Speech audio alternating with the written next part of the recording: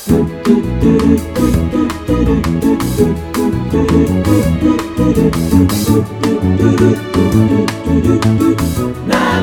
motherfuckers. Welcome to Namaste, Motherfuckers, the only podcast where the worlds of work, comedy and well-being collide. The podcast where the life-changing stuff happens. I'm your host, Callie Beaton, and this episode is called Secrets, Sex and Sliding Doors. And if you haven't already, please do remember to keep rating, reviewing and recommending our podcast. A massive thank you to all of you who are supporting us. We love you, motherfuckers. But back to today's theme, which is secrets. 97% of people apparently are currently keeping a secret. And for most of the 1960s and 70s, the secret number for US presidents with which to launch nuclear missiles was, wait for it, 00000000. Christ, even Trump probably could have remembered that. I think my Skybox parental password's harder than that. There are 7 keys to the internet worldwide, which all have to be in the same place at a secret location in the States if ever it needs to be restarted. God, I didn't know the whole internet could have to be switched off and on again. And one of those 7 keys is in Somerset, apparently, which is near where I'm from. I mean, I don't know exactly where it is, but I'm guessing not far from where I'm from. And the last surviving American soldier from World War I died just 10 years ago at the age of 110. And when he was asked his secret for living so long, he said, "When you start to die, don't." Oh, well, you know me. Love that. Don't want to waste anybody's time. That was today's guest, Sarah Keyworth. And here are a few more World War facts before we get into the episode. Welsh speakers were used to send secret messages during World War II. And talking of secret messages, by the way, I'm guessing that's because not many people spoke Welsh outside of Wales. And talking of secret messages, British secret agents apparently used semen as invisible ink during World War I. Good Lord. And a pilot testing a top secret new aircraft during World War II wore a bowler hat and a gorilla suit so that anyone who said they'd seen him afterwards would not be believed. And finally, a prisoner in a German prisoner of war camp during the Second World War stitched secret messages in Morse code into a quilt, and those messages read, "God save the king" and "fuck Hitler." And the German officers who did not realise what they said put the quilt on lovely display. Can you hear me? I can hear you well, yeah. Just going to make sure it's actually coming through my mic so that you get the best. Yeah, it is great. Amazing. Sarah Keyworth is an award-winning comedian who was nominated for Best Newcomer in Edinburgh in 2018, and she has since appeared on Live at the Apollo, Mock the Week, 8 out of 10 Cats, ITV's The Stand-Up Sketch Show, and Comedy Central's Roast Battle. And if you haven't seen that one, that's legendary with her ex-partner, Catherine Bohart. And she took up stand-up very early, the opposite end of the scale from me. She was just at uni when she started, and it's fair to say she has never looked back. Her brilliant 4-part BBC Radio 4 show, Are You a Boy or a Girl?, is still available on BBC Sounds, and she has an Amazon Prime special, Dark Horse. She'll be in Edinburgh throughout August with her brand new solo show, Lost Boy, which I'm really looking forward to seeing, and that obviously will be touring around the place after August if you're catching up on this down the line. Sarah and I talked about fate, breakups, invisibility, life choices, comedy, acting, gender, performance, authenticity, chance, sexuality, confirmation bias, and stereotypes. But I started by asking her about her new podcast, which she hosts with another one of my absolute favourite comedians who you should check out if you don't know her, Mickey Overman.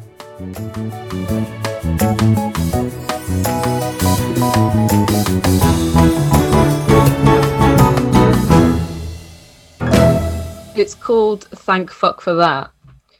And it's about like near misses. Excellent. And like sliding doors moments. It's slightly inspired by sliding doors, that kind of brilliant feeling of like, could something quite small and innocuous have changed your life? We do like a big moment, like a near miss, and then we do like a small one. Oh, I love it. Yeah, it's good fun. We've only had we've done three episodes have come out, and we've got a couple more. I'm guessing you and Mickey had some sliding doors moments that made you think about doing the podcast. Yeah, I mean, I think like, so the sort of initial interest for me was the sort of like near death experiences, just because I find them so, or like like we've got some that are like close to like death or injury, but then others are like less fatal. But yeah, the near miss stories, which I just find so sort of like hauntingly fascinating when you just think about what could have been. And then I was talking to Mickey about it, and she was like, oh, and like we like she has a real significant sliding doors moment that sort of was a catalyst for her moving to London and starting stand up, and it was a complete accident. Like she updated her LinkedIn profile, and LinkedIn sent a email to every single one of her contacts saying that she'd done it, and then a woman that she'd met in London a few years before like replied as if it was to her and was like, oh, it's so nice to hear from you. If you ever want to come and stay in London, you can come stay with us. So it was just this like really weird like Mickey was like, I was humiliated that this email had gone out, and then this just one response came back from somebody who obviously had never heard of LinkedIn and was like, oh, Mickey's emailed. I've never heard of LinkedIn doing something cool before, so I'm really so she was like, it'd be really cool to talk about the like smaller like really like just almost everyone has those real like insignificant moments that actually just sort of push you in a direction that changes everything.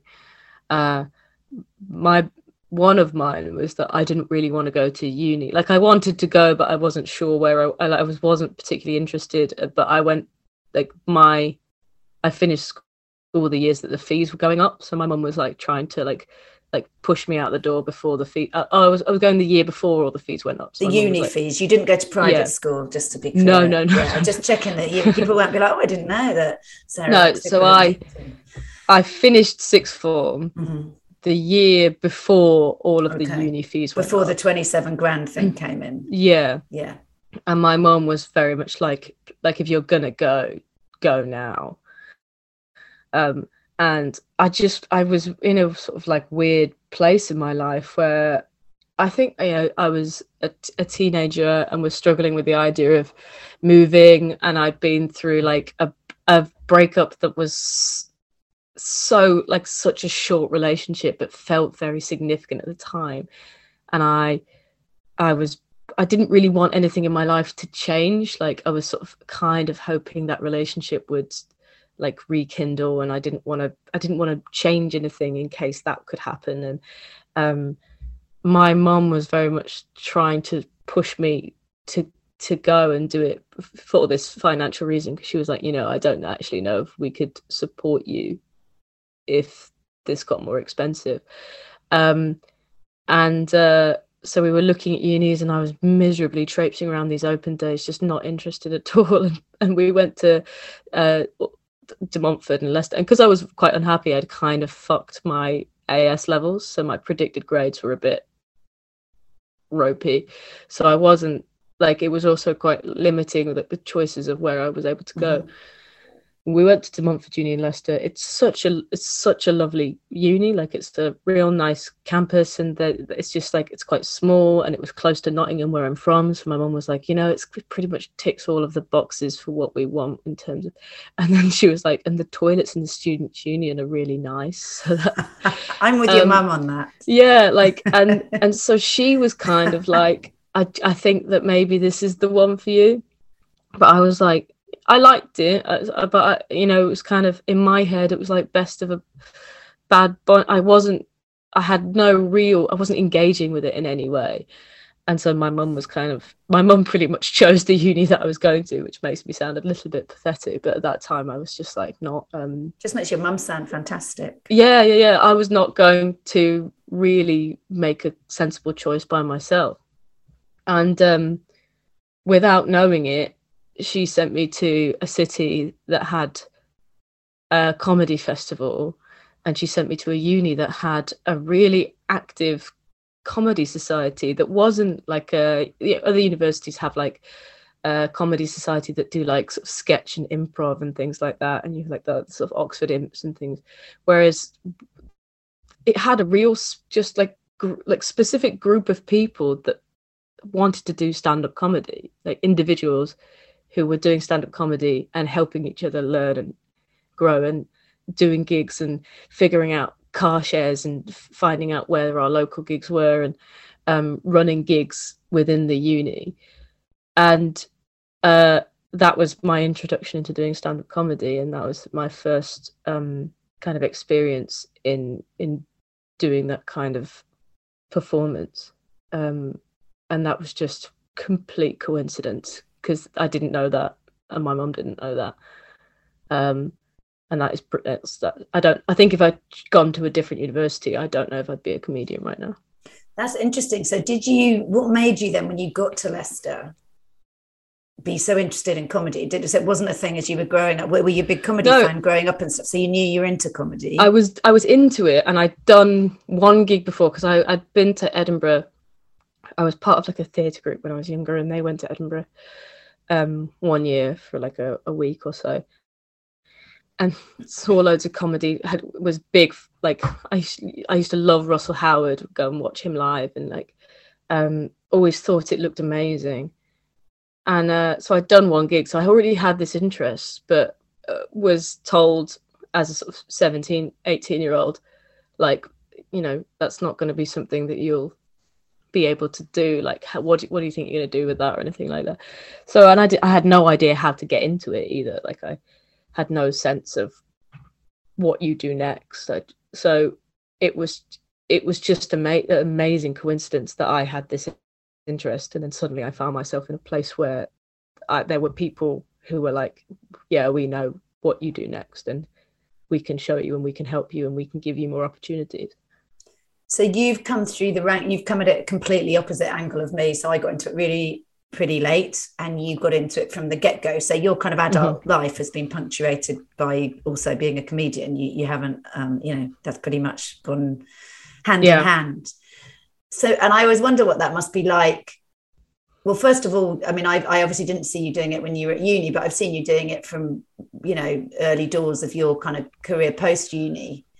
I do remember, I was like 22 or something, I think. Like we've known each other about 7 years. Yeah, I reckon so. So since I was starting out and you were sort of just getting onto the scene, having kind of come out of the uni thing. Yeah, and moved to London. Exactly. So we've known each other sort of from pretty similar from the start, I guess, of actually getting out into the London circuit. And I do remember you watching you, I think it was at Funny Women or something. And I remember watching you and just thinking, we were so opposite in terms of, I was so kind of heavily, like, I would really write stuff and perform really kind of rigidly. It was almost like a sort of presentation, which I guess is natural given where I was coming from at the time. And I remember watching you do the story about the little girl you nannied for with the foam at the, the top of the stair, getting out the bath, that story. Yeah. And I remember the way you told it and just thinking how completely authentic everything you were saying was. That it was so clear it was your voice, your story, told your way. So it felt like, which I think takes a lot of people a long time to get to, is that the courage and capacity to just say their thing. And it felt to me like that was kind of quite effortless for you, but also really funny. So when I say that back to you, does that sound like you, or like I was seeing something that doesn't feel like you from the inside? It's a real positive reading for something that I often find to be a bit of a flaw.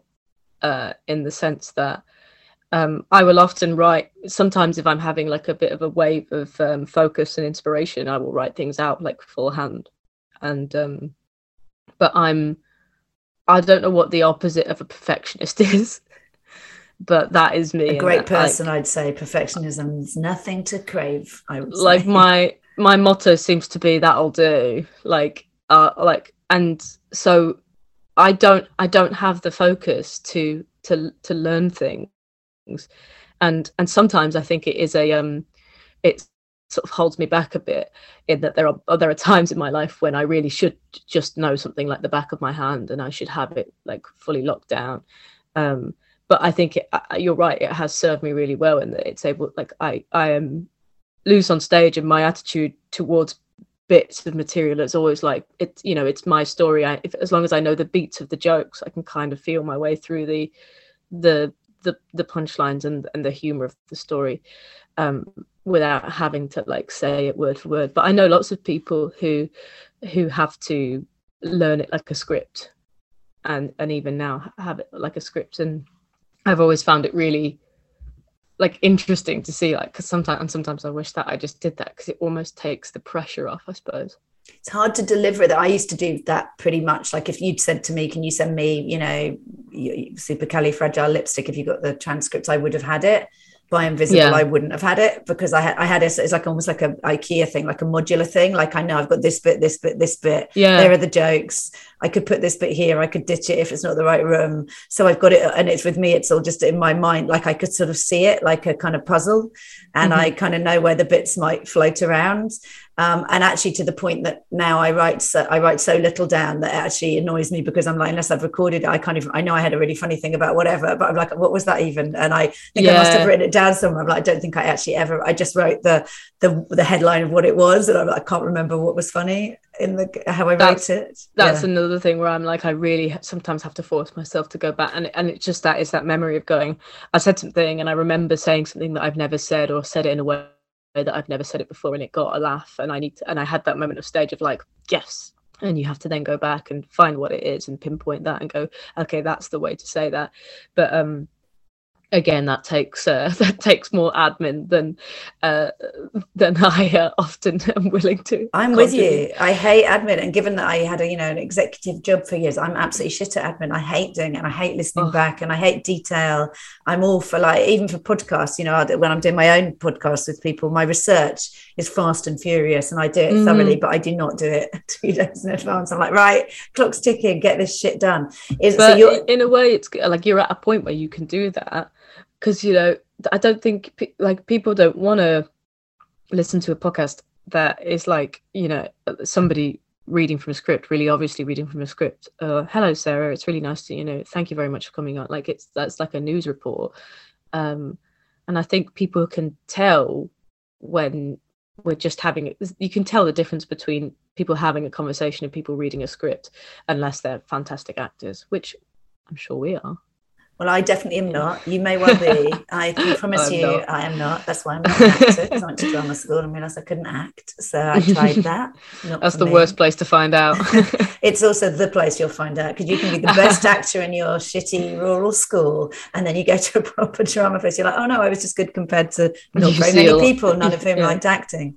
So you see real actors, yeah. Exactly. You're like, well, maybe not for me. And also, actually, in seriousness, the reason I didn't pursue acting, apart from lack of talent, was just lack of self-esteem. I realized that I knew a few actors who were doing quite well, a bit older than me, and were getting kind of all the parts, and even seeing what they went through in terms of how insecure making it is, and actually back then how it's still incredibly sexist and unreasonable in terms of gender expectations. But back then there was absolutely no point being a young female actor unless you were going to look a certain way and have a certain body shape, and I just didn't, and I knew I didn't, and I knew it would be incredibly depressing to have that reinforced. It's such a challenging thing. I worked at a drama school when I first moved to London. I got a job in a marketing department in a drama school, and one of the responsibilities I had was there was it's called a graduating actors directory, which is essentially like a Argos catalogue for the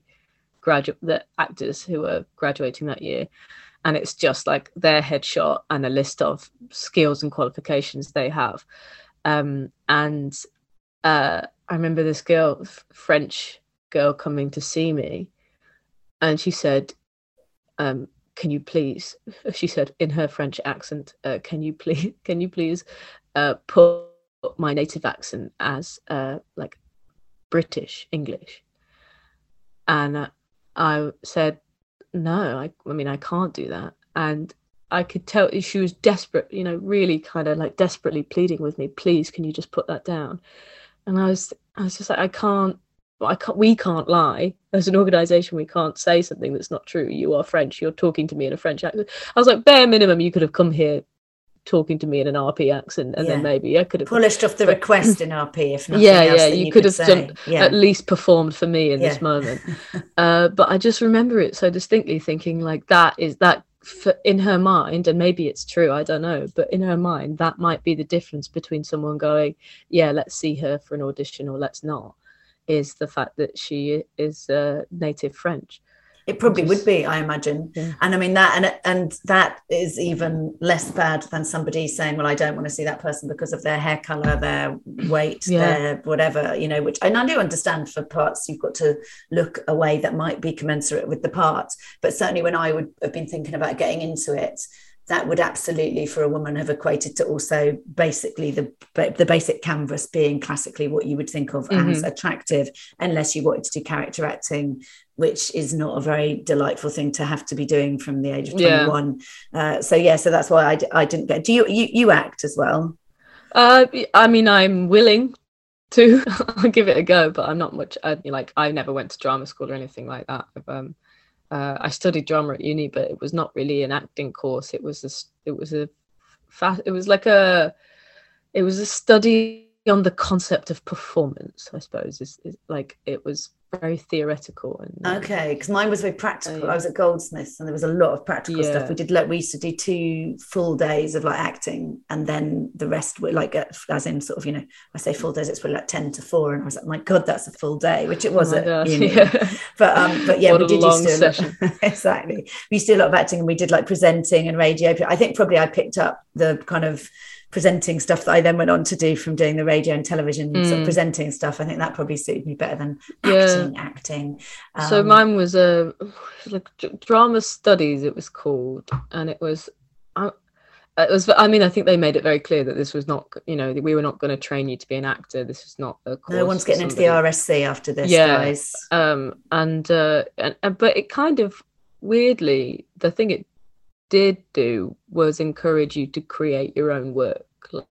Like, so I know people who are in my year at uni who are now sort of like live art performers and performance artists who make their own work, and they do a lot of sort of like, I'm trying to think, oh God, it's so bad that I can't think of, like, I studied this for 3 years and I can't even remember what it's called. It's ages ago, though, Sarah, come on. In this percentage of your life, third of your life ago. Yeah, but not actors. Like, if anyone's a performer, they're doing that something that's slightly left of field. I'm probably the most mainstream performer of my year. Oh, really? Are they citing you now? Are you in some sort of blue plaque though, like Sarah Keyworth? I don't think so. I think you should be. I think I might be in my school. I think there might be like a sort of notable alumni in my school, but that, which is cool, I suppose. It's definitely cool. Yeah, and your mum will be taking credit for all of it, of course. They'll be underneath. Absolutely. She'll have written, all thanks to me. Yeah, all thanks to the toilets in the Students' Union. Do you know what, though? I can really, when I was going around looking at unis with my son, I think he was sort of knew where he was going to go, and it was going to be animal kind of related, and the toilets weren't going to be good. And what I thought was entirely irrelevant, but with Ella, I remember going around looking at unis and definitely looking at accommodation and the sort of, and just thinking, well, that looks like I can see my daughter being there, not realizing that she'd be off, you know, doing MDMA and not giving a shit. But, you know, at the time, I was like, my little cherub is going to be in this nice, clean environment. You know, if you're going to do MDMA, you need it to be a nice toilet. That's very well. It will still probably look a bit nicer. This is such a great toilet. I love this. I love you, toilet. I love you so much. You're so bright, sparkly, and cheering. Toilet. You do so much for us. And thank you. Let me hug you again. So, did you going back to the thing you said about the breakup that you'd sort of had? Because I ended up doing well in they didn't call it AS levels then, but I did okay in the mock bit. But then I had exactly the same thing. I split up with somebody and went off really kind of totally banjacks me, and by the time, so I got all the offers but then didn't get the grades to get in anywhere because of a breakup. And then it's such a like precarious stage of life, isn't it, to expect people to essentially take the tests that determine where they're going to go. when they're bound to be doing everything from breakups to drugs to drink to forming their own personalities, rebelling against where they live, couldn't be more of a tumultuous time. Most likely to experience your sort of formative heartbreak, and they're like, okay, cool, but can you just keep your head down because this is your future. Exactly. And we haven't even mentioned hay fever season. God, yeah. Why do they do it? Why do they do the exams in the summer? I know, exactly. Time. I mean, imagine you get a breakup and you've got bad hay fever. You literally write off your future. But I do remember that. And again, mine's kind of the opposite of you, which is that I ended up at Goldsmiths because they'd done an interview as well. So I didn't get the grades for Goldsmiths, but because they did it partly interview based. It wasn't even like the clearing system. I just called whoever it was in the head of department and said, and because it was drama as well, there had been some kind of audition, and they did take me in on fairly scrappy grades in an interview. But if they hadn't, I don't know how that is now, whether that could have happened. And I'm so glad it was Goldsmiths I went to, because that got me into a career in telly, and I definitely wouldn't have done it. Yeah, I think that's a sliding doors moment, in the sense that, like, I always think about things like this where if somebody else had picked up that phone call, or it's just one other person's decision, then I got the job at the theatre school.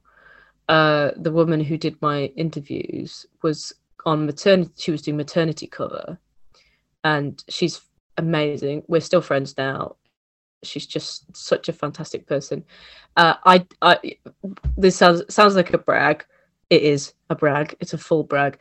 500 people applied for that internship, and I highly doubt that I was the most qualified person. I wasn't coming from like one of the top universities. I didn't have the top grades, but she didn't even know. She said to me on my first day of work, she was like, "You did graduate, by the way," and she was like, "What did you get?" But like, I went in for this interview, and we just really got on, and we had a really nice time, and we had a bit of a laugh, and then my second interview was with her and another woman who I'm also still friends with, who is just amazing, and we just like had a really nice time together, and they gave me the job, I think because they liked me, and also they were probably like, this pay is absolutely dog shit, so we're gonna let's just give it an opportunity to someone who we like.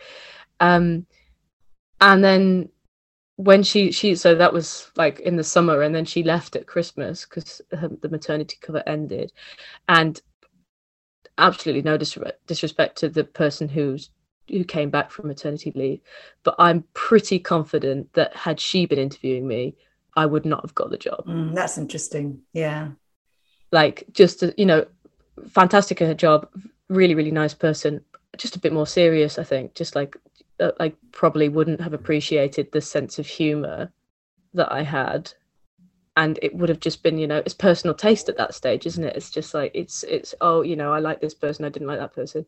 And I think that was that was my ability to move to London, because I had that job. I wouldn't have moved to London at that stage if I'd not got that position.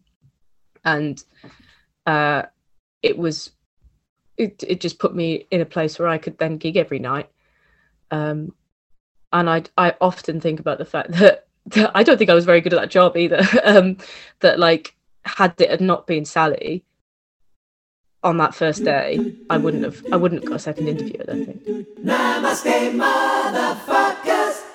Do you sometimes think though, so there are those really positive ones? I mean, I wouldn't have had Jake if it hadn't been for the fact that I'd been told I was infertile. I was having investigations or something, and they said you're infertile. Along the way they found that out and said, you won't ever be able to have children, or certainly not without fertility treatment. So Ed and I were like, Jesus, we've been using condoms all these years, we'll ditch them. And like 6 weeks later, I'm like, oh, okay, I guess I am fertile then. And obviously at the time, my 20s, wasn't really planning it, but delighted I had him then. And actually was really pleased in my case that I had my kids young, which I wouldn't have done otherwise. So that was a sliding doors moment as well, or a lawsuit against a GP moment. Absolutely, a full blunder. Yeah, great. But I sometimes do think, like with relationships as well, it's so fragile, isn't it? Like when you meet, so if you go online, you happen to go online that week, and that person had gone online, you might have gone online another week and they've not been on there, or you happen to walk into that bar or get stuck on that train and get talking to someone. And then if it's going well, you're like, oh, thank God for the serendipitous nature of the universe. But then a bit of me sort of thinks, what if I missed the one I was meant to meet? Like, what if there is what if I'm not meant to have been single for 20 years because the fucker I was meant to meet bloody walked through the wrong way through the sliding doors? Do you know what I mean? Soulmates like stopped and tied their shoe on the way. Yeah, that's what I do think. I do think about the missed ones as well. So we can retrofit or conveniently sort of go, isn't it neat that happened and that was fate? But what about what I don't know, the parallel life we might not be living? Yeah, for sure. What would it be better? Would it be worse? Exactly. I mean, you can argue it with everything as well. Like this flat that Louisa and I are living in, we was torn between two. This was the cheaper of the two. And you think, well, what would life, what would have happened to us? Who would we have met? What neighbours would we have had? What experiences would we have had? You'd have had the experience of the cost of living making you freak the fuck out if you're in the more expensive one. So I think it's good. I think in the light of what's gone on, the cheaper one was 100%. It was the right choice. Totally the right choice. But we'll never know. We've also we would have found a stack of cash hidden under the sink. That's true, or a body in a cupboard, and that wouldn't have been good. We haven't sold the body for parts. There you go. We've gone full dark. We should say as well, we're recording this, I'm sure you just saw it, that on the day that Boris Johnson has announced he's resigning. Did you see that before you came on? I was fucking hell. Yeah, we've been on Boris watch. Oh my god, yesterday. I feel so I feel almost slightly stoned with, that sort of like peaceful, like not stone, but like I've had a spliff stone. It's kind of just nice. I feel like something that's been bothering me is just going. I know he's not going today, but I feel like some sort of inner peace has been restored. I've gone immediately to apprehension. About who next? Yeah, because I'm like, it feels like that bit in a horror movie where you kill one enemy and you think it's over. And then something else, or like Fatal Attraction, where she's going to spring out the bath when you think she's dead. Just there's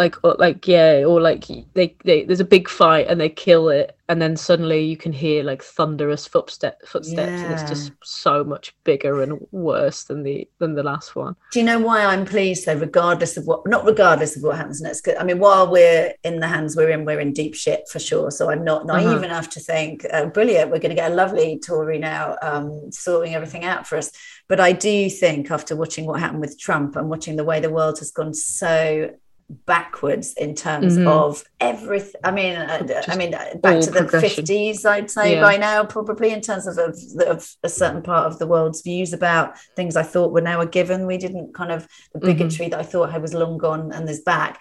So I think the reason I'm so pleased is, when Trump was in power, I was so horrified, as I'm sure we all were. Like, I had rage in me every day and everything I would ever see about him. And Johnson being a sort of bit of a mini Trump, not so mini in later times. I'm just really glad that he's been banged to rights, regardless of what happens next. There's an element where I'm like, that needed to happen. Sort of personal vendetta level. And what he represents, his sexism, his policies, his elitism. I just think we needed to see someone who was so shamelessly stood for that taken down. So I think that's how I feel good about it. He was exemplary of a very, very privileged man getting away with everything and anything he did. Yeah, and treating people and women not at all well, among many other people, among the whole nation who he didn't treat well. So we should take a moment for a little namaste motherfucking thank you, somebody out there, for making him fall from his perch.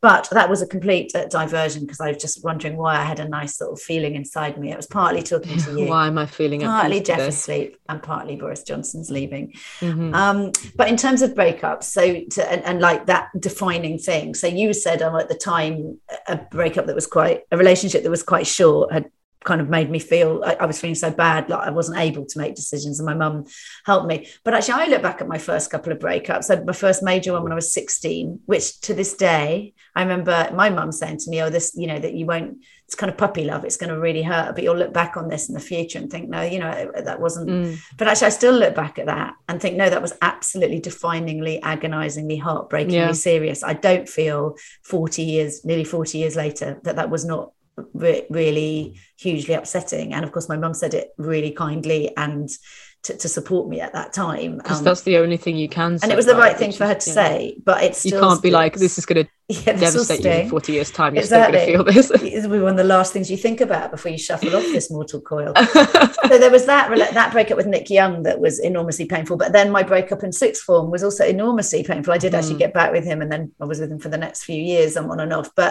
But I do think those breakups are massively defining. And I know you know, you're whatever you are, 10 years past that, and I'm a lot longer past that. But I do think those things, they sort of set up a bit of an imprint as to how we can be with people. It's massively significant. How you love in the future, yeah. Yeah. Yeah. I also, I don't know whether or not your relationships at that time were with like men or women or anything like that. But like for me, being gay, being queer, my first girlfriend was a girl, like she was one of my friends at school, and this was the relationship that split up? No, it wasn't. So we dated on and off for like 2 or 3 years, and it was a complete secret from everybody. We were so terrified of anyone finding out, and the way in which that manifested itself was that she was quite at liberty, and also she's a very nice person, and she was a teenager, so I'm not gonna like we've talked about it now, and we still communicate, like we're still friends now. So she sort of said to me like, oh, I'm really sorry because I treated you like shit, but she was sort of at liberty to kind of break up with me, go out with somebody else. When she was sort of bored with them, I would kind of be sat there waiting. So we just would continuously off again, on again. And who was she going out with when she was going out with other people? Was she going out boys? With boys, yeah. Okay. Yeah. So you were like a kind of dirty secret, albeit that's not how it was positioned. Yeah, and she was able to have these sort of like, you know, public relationships, and then they would end, and then she'd be with me for a while, and I truly believe that the reason that I was allowing myself to be treated that way, because, you know, as much as you can paint a picture of this horrible person, my main thing is that I'm just like, you know, she was a teenager and she was probably confused and all over the place, and you can't really hold anybody accountable for things that they do at the age of 16 unless they're heinous crimes, but I allowed her to do that. I was very, very willing to, and it was heartbreak. Every time she broke up with me, I was devastated, and I truly believe that, well, I think I remember feeling like she was the only other queer person I knew, and I did not know whether I would meet another woman who would be attracted to me and interested in me. And then eventually we broke up, and just as we were starting sixth form, and I met someone else who was attracted to me, and we didn't date for very long, but I think there was this such a like my connection to her was so like, oh my god, you're the other one, you're the other person that exists. Okay. You are the proof to me that there is somebody else in this world who, you know, you are how I've managed to get out of that cycle of heartbreak. And so that's an intense amount of pressure to put on that person who was also 17. And I was, you know, there was a real sense of like victory and freedom in meeting someone else and fancying someone else and going, oh, okay, I'm now not sort of reliant on this one human being for my potential chance at romance and happiness, but it did mean that I thought that I was reliant on that second. So like the fear of not knowing, and like this was pre I think Facebook was just starting to be a thing, but it was pre like Instagram and Twitter and things like that. I had no sense of like how vast the queer community was in the world, and I had no sense that I would you know, go to uni, move to London, and just meet like countless other queer like people, and I would have ample dating opportunity because I lived in a small area of Nottingham, and thought the world was very small. And it was even just, I guess we're talking, what, 10 years ago, slightly more than 10 years ago? That so, yeah, I'm 29 now. So, yeah, sort of 12 years ago. But actually, hard as it is to believe, you know, even if there had been Instagram and Twitter and everything back then, I mean, the world has moved rapidly, not rapidly enough, but rapidly in terms of us understanding kind of what we're allowed to be, who we're allowed to be, what other communities there might be that we might feel that we're a part of, giving voices to that, educating people who don't understand that, you know, developing allies in other, I mean, it's changed really rapidly. I remember when I first worked in television, this is a lot longer ago, but I remember knowing a lot of gay men, and I didn't know any lesbians, but I did obviously know lots of lesbians, but no one was talking about being a lesbian. Yeah, and yeah. I did a one of these with Kathleen Wyatt, who's a journalist, and she's written an incredible book about lying being a superpower. But she has two massive lies in her book, one of which is when she nearly died, had a heart failure when she was 19 or something. And the other bit is that she did not come out at work, of all places. Her friends knew, her family knew. She did not come out at work. She's a high profile journalist for years. And she would get to the point where she was like, it was getting ridiculous. And people would be like, are you going to bring your husband, or have you got a boyfriend? And she was just like, oh, I'm just not, I'm ducking it. Yeah. And she really berates herself. But I did say to her, you know, I was in that same world as you at that same time. And it was really, the people were, there was massive, particularly for women. I'm not saying it was easy for men at all, but men were out and women were not at that point. The language of the way in which people talked and perceived lesbians when I was a teenager was horrible. It was, you know, these manly women, like men hating, militant, you know, all the way in which like they'd use feminist as a disparaging word, and it was everything that put people off and were completely unattractive and unsexy. And now I'm like, oh, I am a man-hating masculine woman. And do you know what? It's really fun. It's so nice, and it's all thanks to you wankers putting the idea in my head. Like, but you're just told that nobody, like, that it's completely unfanciable to be that person. It takes a while to work out what when you're told all of that. You can spend a long part of your adult life re-educating yourself, never mind what society says, but it's allowing yourself to know you that person, that you might be allowed to get more like the you were hiding. And as you get more like the you were hiding, thereby getting more attractive because it's authentic and it's vulnerable and it's you. But it's very hard when you've had that, something that's unwittingly been silencing you all those years, and where those really formative years when some people are like able to be like, this is how I want to look, this is who I want to be, and you're having to mute that at that really important time, have your kind of voice and identity a bit taken away from you. That's because I know you talked in your first show, Dark Horse, about that pressure, the sort of bullying and the pressure to conform to gender stereotypes which you didn't conform to, and it absolutely not being a kind of an easy thing to be navigating. Yeah, I mean, I've got there's a line in my radio show where I say that the only lesbian comedian that I knew about when I was younger was Jo Brand, and she's not even a lesbian. This is Are You a Boy or a Girl, your Radio 4 show, which we'll put a link to. And is that, because that's also about like experiences around gender, right? That we still in this stage in the 21st century, these bizarre things still happen, and these strange experiences, some of which are quite depressing, a lot of which are funny.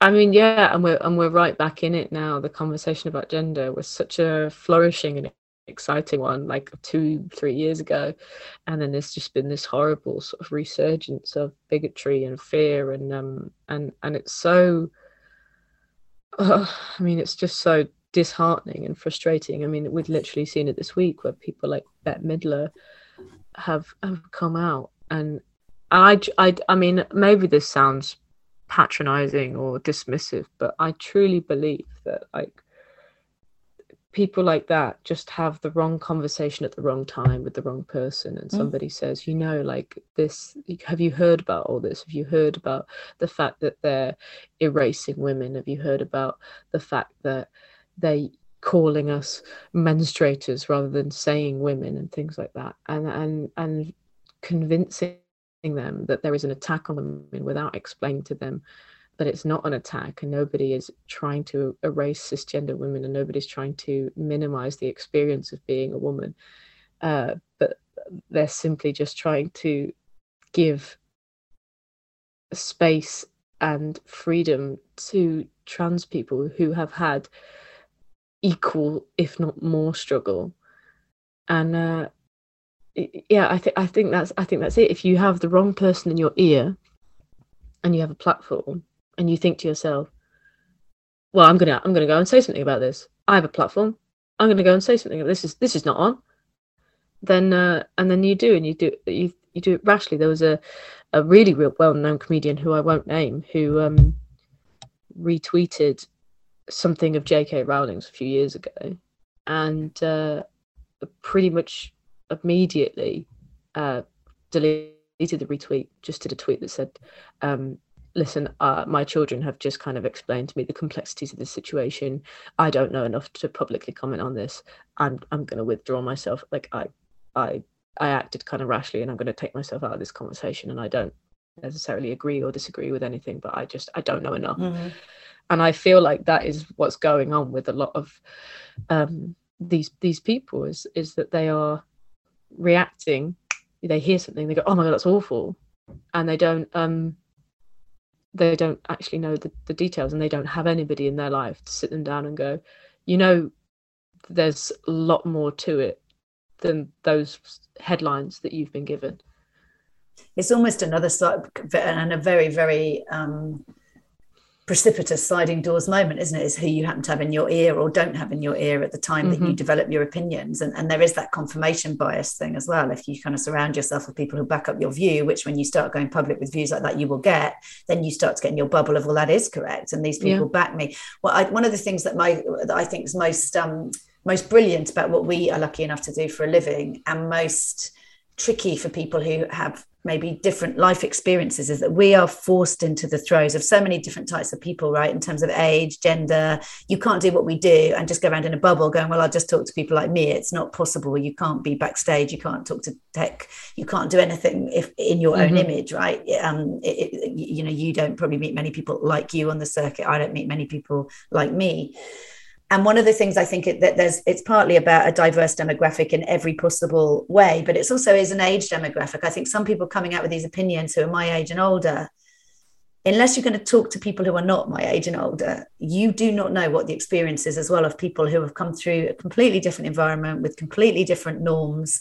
And unless we're willing to actually listen, and be educated by people not like ourselves, then we're not. I often think things that go rage and dangerously online are purely out of ignorance. Somebody's never spoken to the right people, doesn't understand, the right people, broad enough range of people. And I often think it's that, I think it's very dangerous to be writing off age groups as well. And people are like, oh, Gen Z are like this and millennials are like this. It's like, I don't like it when people say, you don't seem like a 53-year-old. I'm like, how many 53-year-olds are you talking to? Because I do. And I think it is that those being in a bubble and not allowing yourself to get educated, because ignorance is a large part of the problem rather than a Machiavellian aim, I think. Yeah. And I think that it's so easy for older generations with all their lived experience, everything that they've been through, to write off the opinions of the young as nonsense. At our peril, I would say. And but there used to be, not so much now, but it used to be a sort of common stand-up trope to make a joke about how racist your granddad is, or something your nan said that was not on. And that's kind of died out a bit. I think stand-up is a really interesting, you can sort of study the trends of stand-up to see what's happening. And I think it's kind of died off a little bit. You might see it every so often. That's why my granddad has all these opinions about Uber drivers, la la la. And I think it's accurate. It's an accurate representation of the older generation 10 years ago thought that campaigning for gay rights, or 10, 20 years ago, thought that campaigning for gay rights and gay marriage and things like that was a load of old nonsense. And why are you doing this? This is ridiculous. What a ridiculous thing to campaign for. Why should those people have to be able to do the things that we do? Why should they take up our spaces? Why should they live like we live? And it's just it's the same thing that always happens. It would happen with people with colour as well, people of colour, and we're just seeing it again. But it's so the real dangerous bit of this conversation is the idea that people think that. I mean, maybe it's always this way. Maybe it's always white people going, what we have is being threatened, and straight people going, no, this is ours, this is our thing. And maybe that's what's going on with women right now, particularly women, I think, like, are not all women, but there's a certain group of women who are going, no, we got this and we worked hard for this. You can't have any of this. You can't have any of this. I think it is a bit generational. I do think there's a lot of women my age in that group. I definitely think that it's my generation of women are, and I should be clear that I am not one of those women, but I do think that, I don't just think, I know that a lot of women my age are feeling that and are sort of conflating how hard we fought in terms of, what we stand for as what we think as women with it. And it's a completely, no one's saying that needed to happen, and it has happened, and here we are. And now what needs to happen doesn't take away from that. That's here. And I would say it's actually still going to be built on with this. It can only improve it, really. It can only, But it's that thought that it's all stuff and nonsense because it's just because we don't understand it. It's like, what's all this modern stuff? I don't get it. Like, what are they doing there? Why are they having almost like it's a sort of teenage rebellion? You believe in fantasy. It's not real. I know. It's like, well, it's depressing. Real, it wouldn't be happening. I know. Well, we've had Boris leaving. We've had the trans debate getting ever more mired in bigotry from women like me sometimes. So apologies on behalf of my... Not women like you. Not women like me, that's true. Yeah. And what are women like me as well? That's a terrible generalisation. We should, just before I ask you the three questions I ask everyone, I just want to obviously give a bit of a shout out to Lost Boy, your new Edinburgh show, because this will be going out probably about a week or two before you go to Edinburgh. So we'll put a link to tickets if there are any left. I dare say, I imagine it's selling or sold. There will well. be. It's almost sold out, guys. Getting quick. Last couple of tickets. So just tell us. You're at the Pleasance again. Pleasance Cabaret Bar in the Courtyard. Amazing. And just give us the kind of the elevator pitch for Lost Boy. Lost Boy is about the tough couple of years that I've had.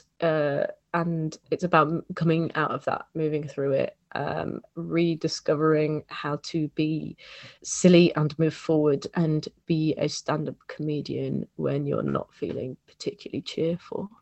And the last couple of years being pandemic, obviously. Pandemic, breakup, significant loss of a friend, which is a big thing. Like, it's just like, when life is sort of an onslaught and your job is to essentially be a clown. How do you find that? How do you draw from that well of funny if it's significantly depleted?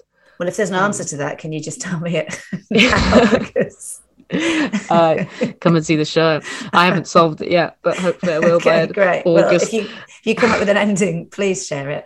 And for anyone who doesn't know, your last show, you were nominated for Dark Horse for Best Newcomer at Edinburgh. Was that 2019? That was 2018. Yeah, and then I did Pacific in 2019, yes. and then something happened. Yes, so this is your third solo show, but yes. As anyone who's a comedy fan will know, getting nominated for Best Newcomer for your first show was not a bad way to get out the gates. I know by then you'd won all sorts of other shit. Complaining at the end of exactly. And getting all those star reviews in all the right places as well. So I'm sure everybody listening will know who you are and why they should go see you. But anyone who doesn't, go see Sarah Keyworth in Edinburgh. Namaste, motherfuckers. What would you pick, Sarah, as your namaste motherfucking life-changing moment? It's a bit weird because I don't know if it's actually, it might stop working because it's very recent. It's in the last 2 weeks. But I was having a bit of a spicy mental health period, and I have a new therapist who, and it's going to sound, anyone listening to this who has had this experience is going to tell me, like, literally be like, genuinely fuck off, because when she started talking me through this, I was like, I've been here before, this doesn't work for me, but she got me to write down just every sort of negative thought about like I have about myself, and then she got me to call it, like, give it a name, like a radio station. She was like, some people use radio stations or TV channels or things like that, but like name it. So I called it Misery FM as a radio show, and she's like, I want you to literally treat these thoughts as content on a radio show in your head. They're one channel, and every time you think of something really negative, you can dismiss it as, oh, that's just on Misery FM. And I'm having the thought, it's basically the concept of the well-known concept of noticing thoughts, acknowledging them, and letting them go. But it's the most useful way anybody has ever explained to me how to do that, because I've had people say that, oh yeah, acknowledge the thought and let it pass. And I'm like, how do I let it pass? Where do I put it? Where do I send it? And it's just been so useful to me to go, oh yeah, that's just a station that sometimes starts playing in my head, and it does, it can be separate to me. It's not actually real. It's just like sometimes that radio flicks on and it spews out a bunch of stuff, and I can just go, all right, well, that's fine, let it play.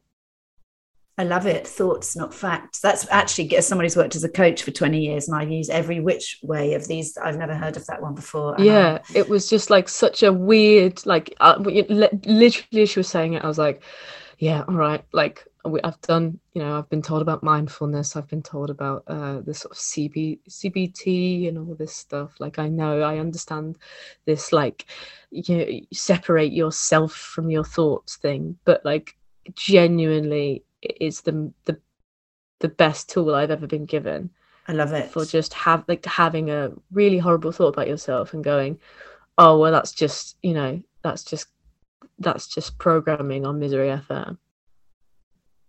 I love that. And it's also totally portable, right? So anywhere you're going, you can, anything like that actually is doable, because you get all these kind of ethereal concepts. I'm going to be more mindful. I'm going to watch my thoughts go by. But actually that's, well, I reckon that's my, as you know, I always have a takeout that I'm going to do. So I'm going to do that. But most of all, I'm going to make loads of money getting people who I coach to do that, Sarah. So thanks for that. I'm going to monetize I really recommend it. Get them to name it themselves. Brilliant. And it's such a, I've never ever had an experience like this in therapy before, where like there's just this it's working, and it might not always work. There might be a point in my life where like things, but like in the couple of weeks since I was having a really like just real cycle of negative thoughts and feeling very down on myself, I've noticed a real shift, and I think it's given me almost an ability to push those thoughts out the way.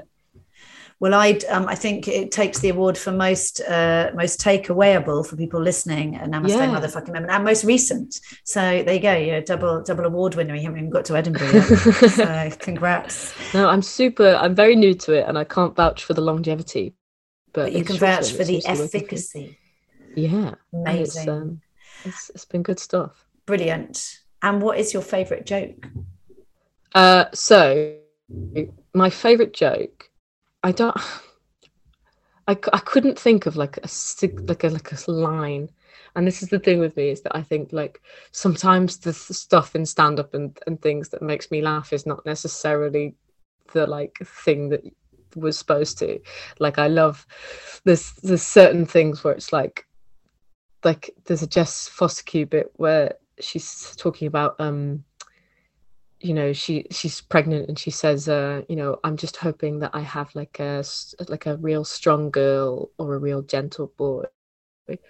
And she was like, and because of being like, because I was such a wanker about it, I've ended up with, and the way she says it, she's like, a very violent boy.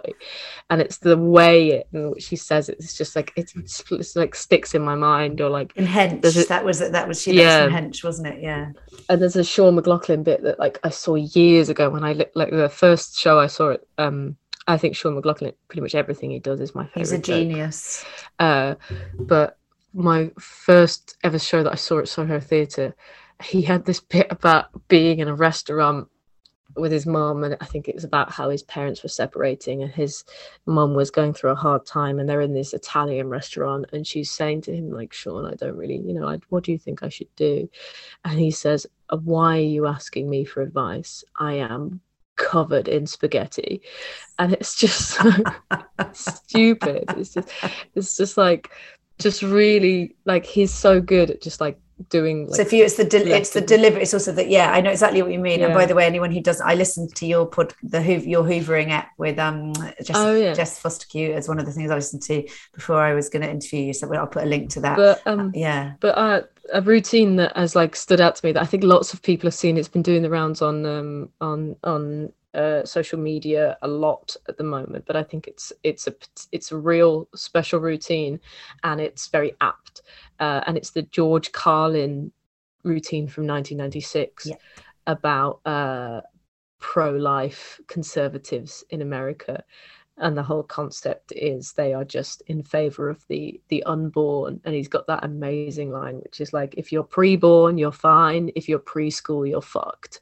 And it's this, the whole thing is just like, they don't care about you. Like, they care about you until you're alive, like you're born. And then you're on your own.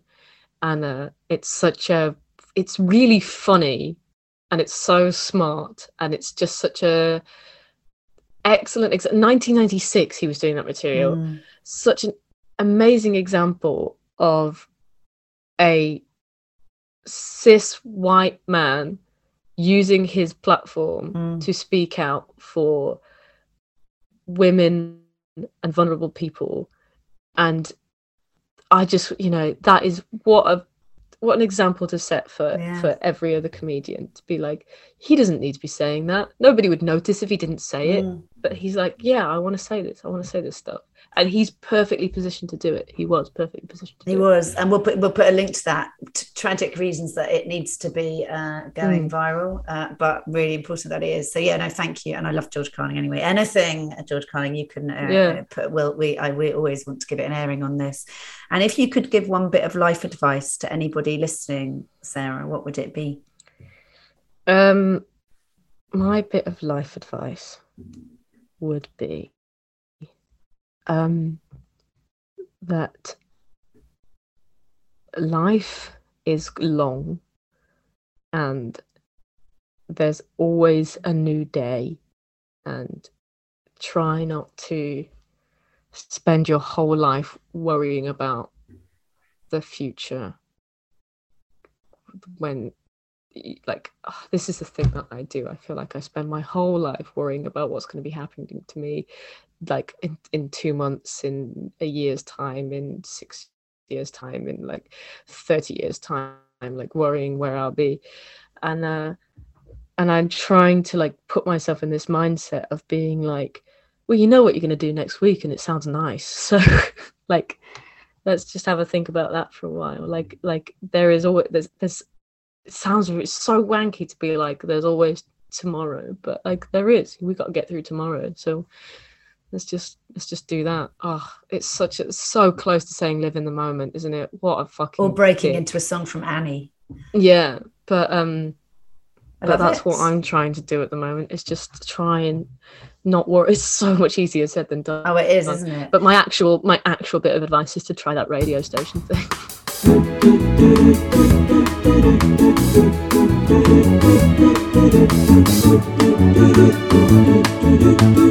Namaste, motherfucker. That was Sarah Keyworth.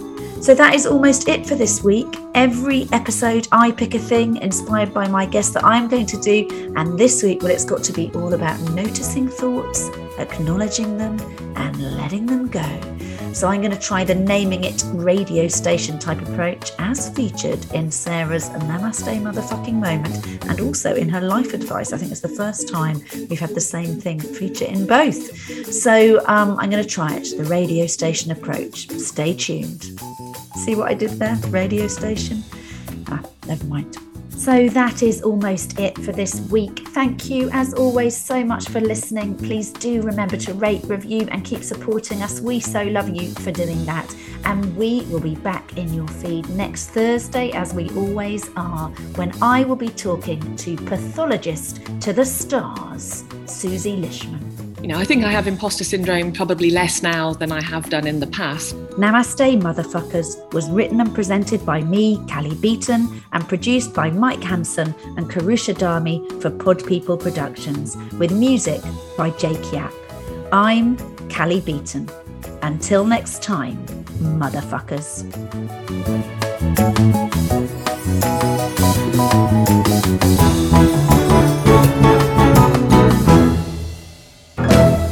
Namaste, motherfuckers.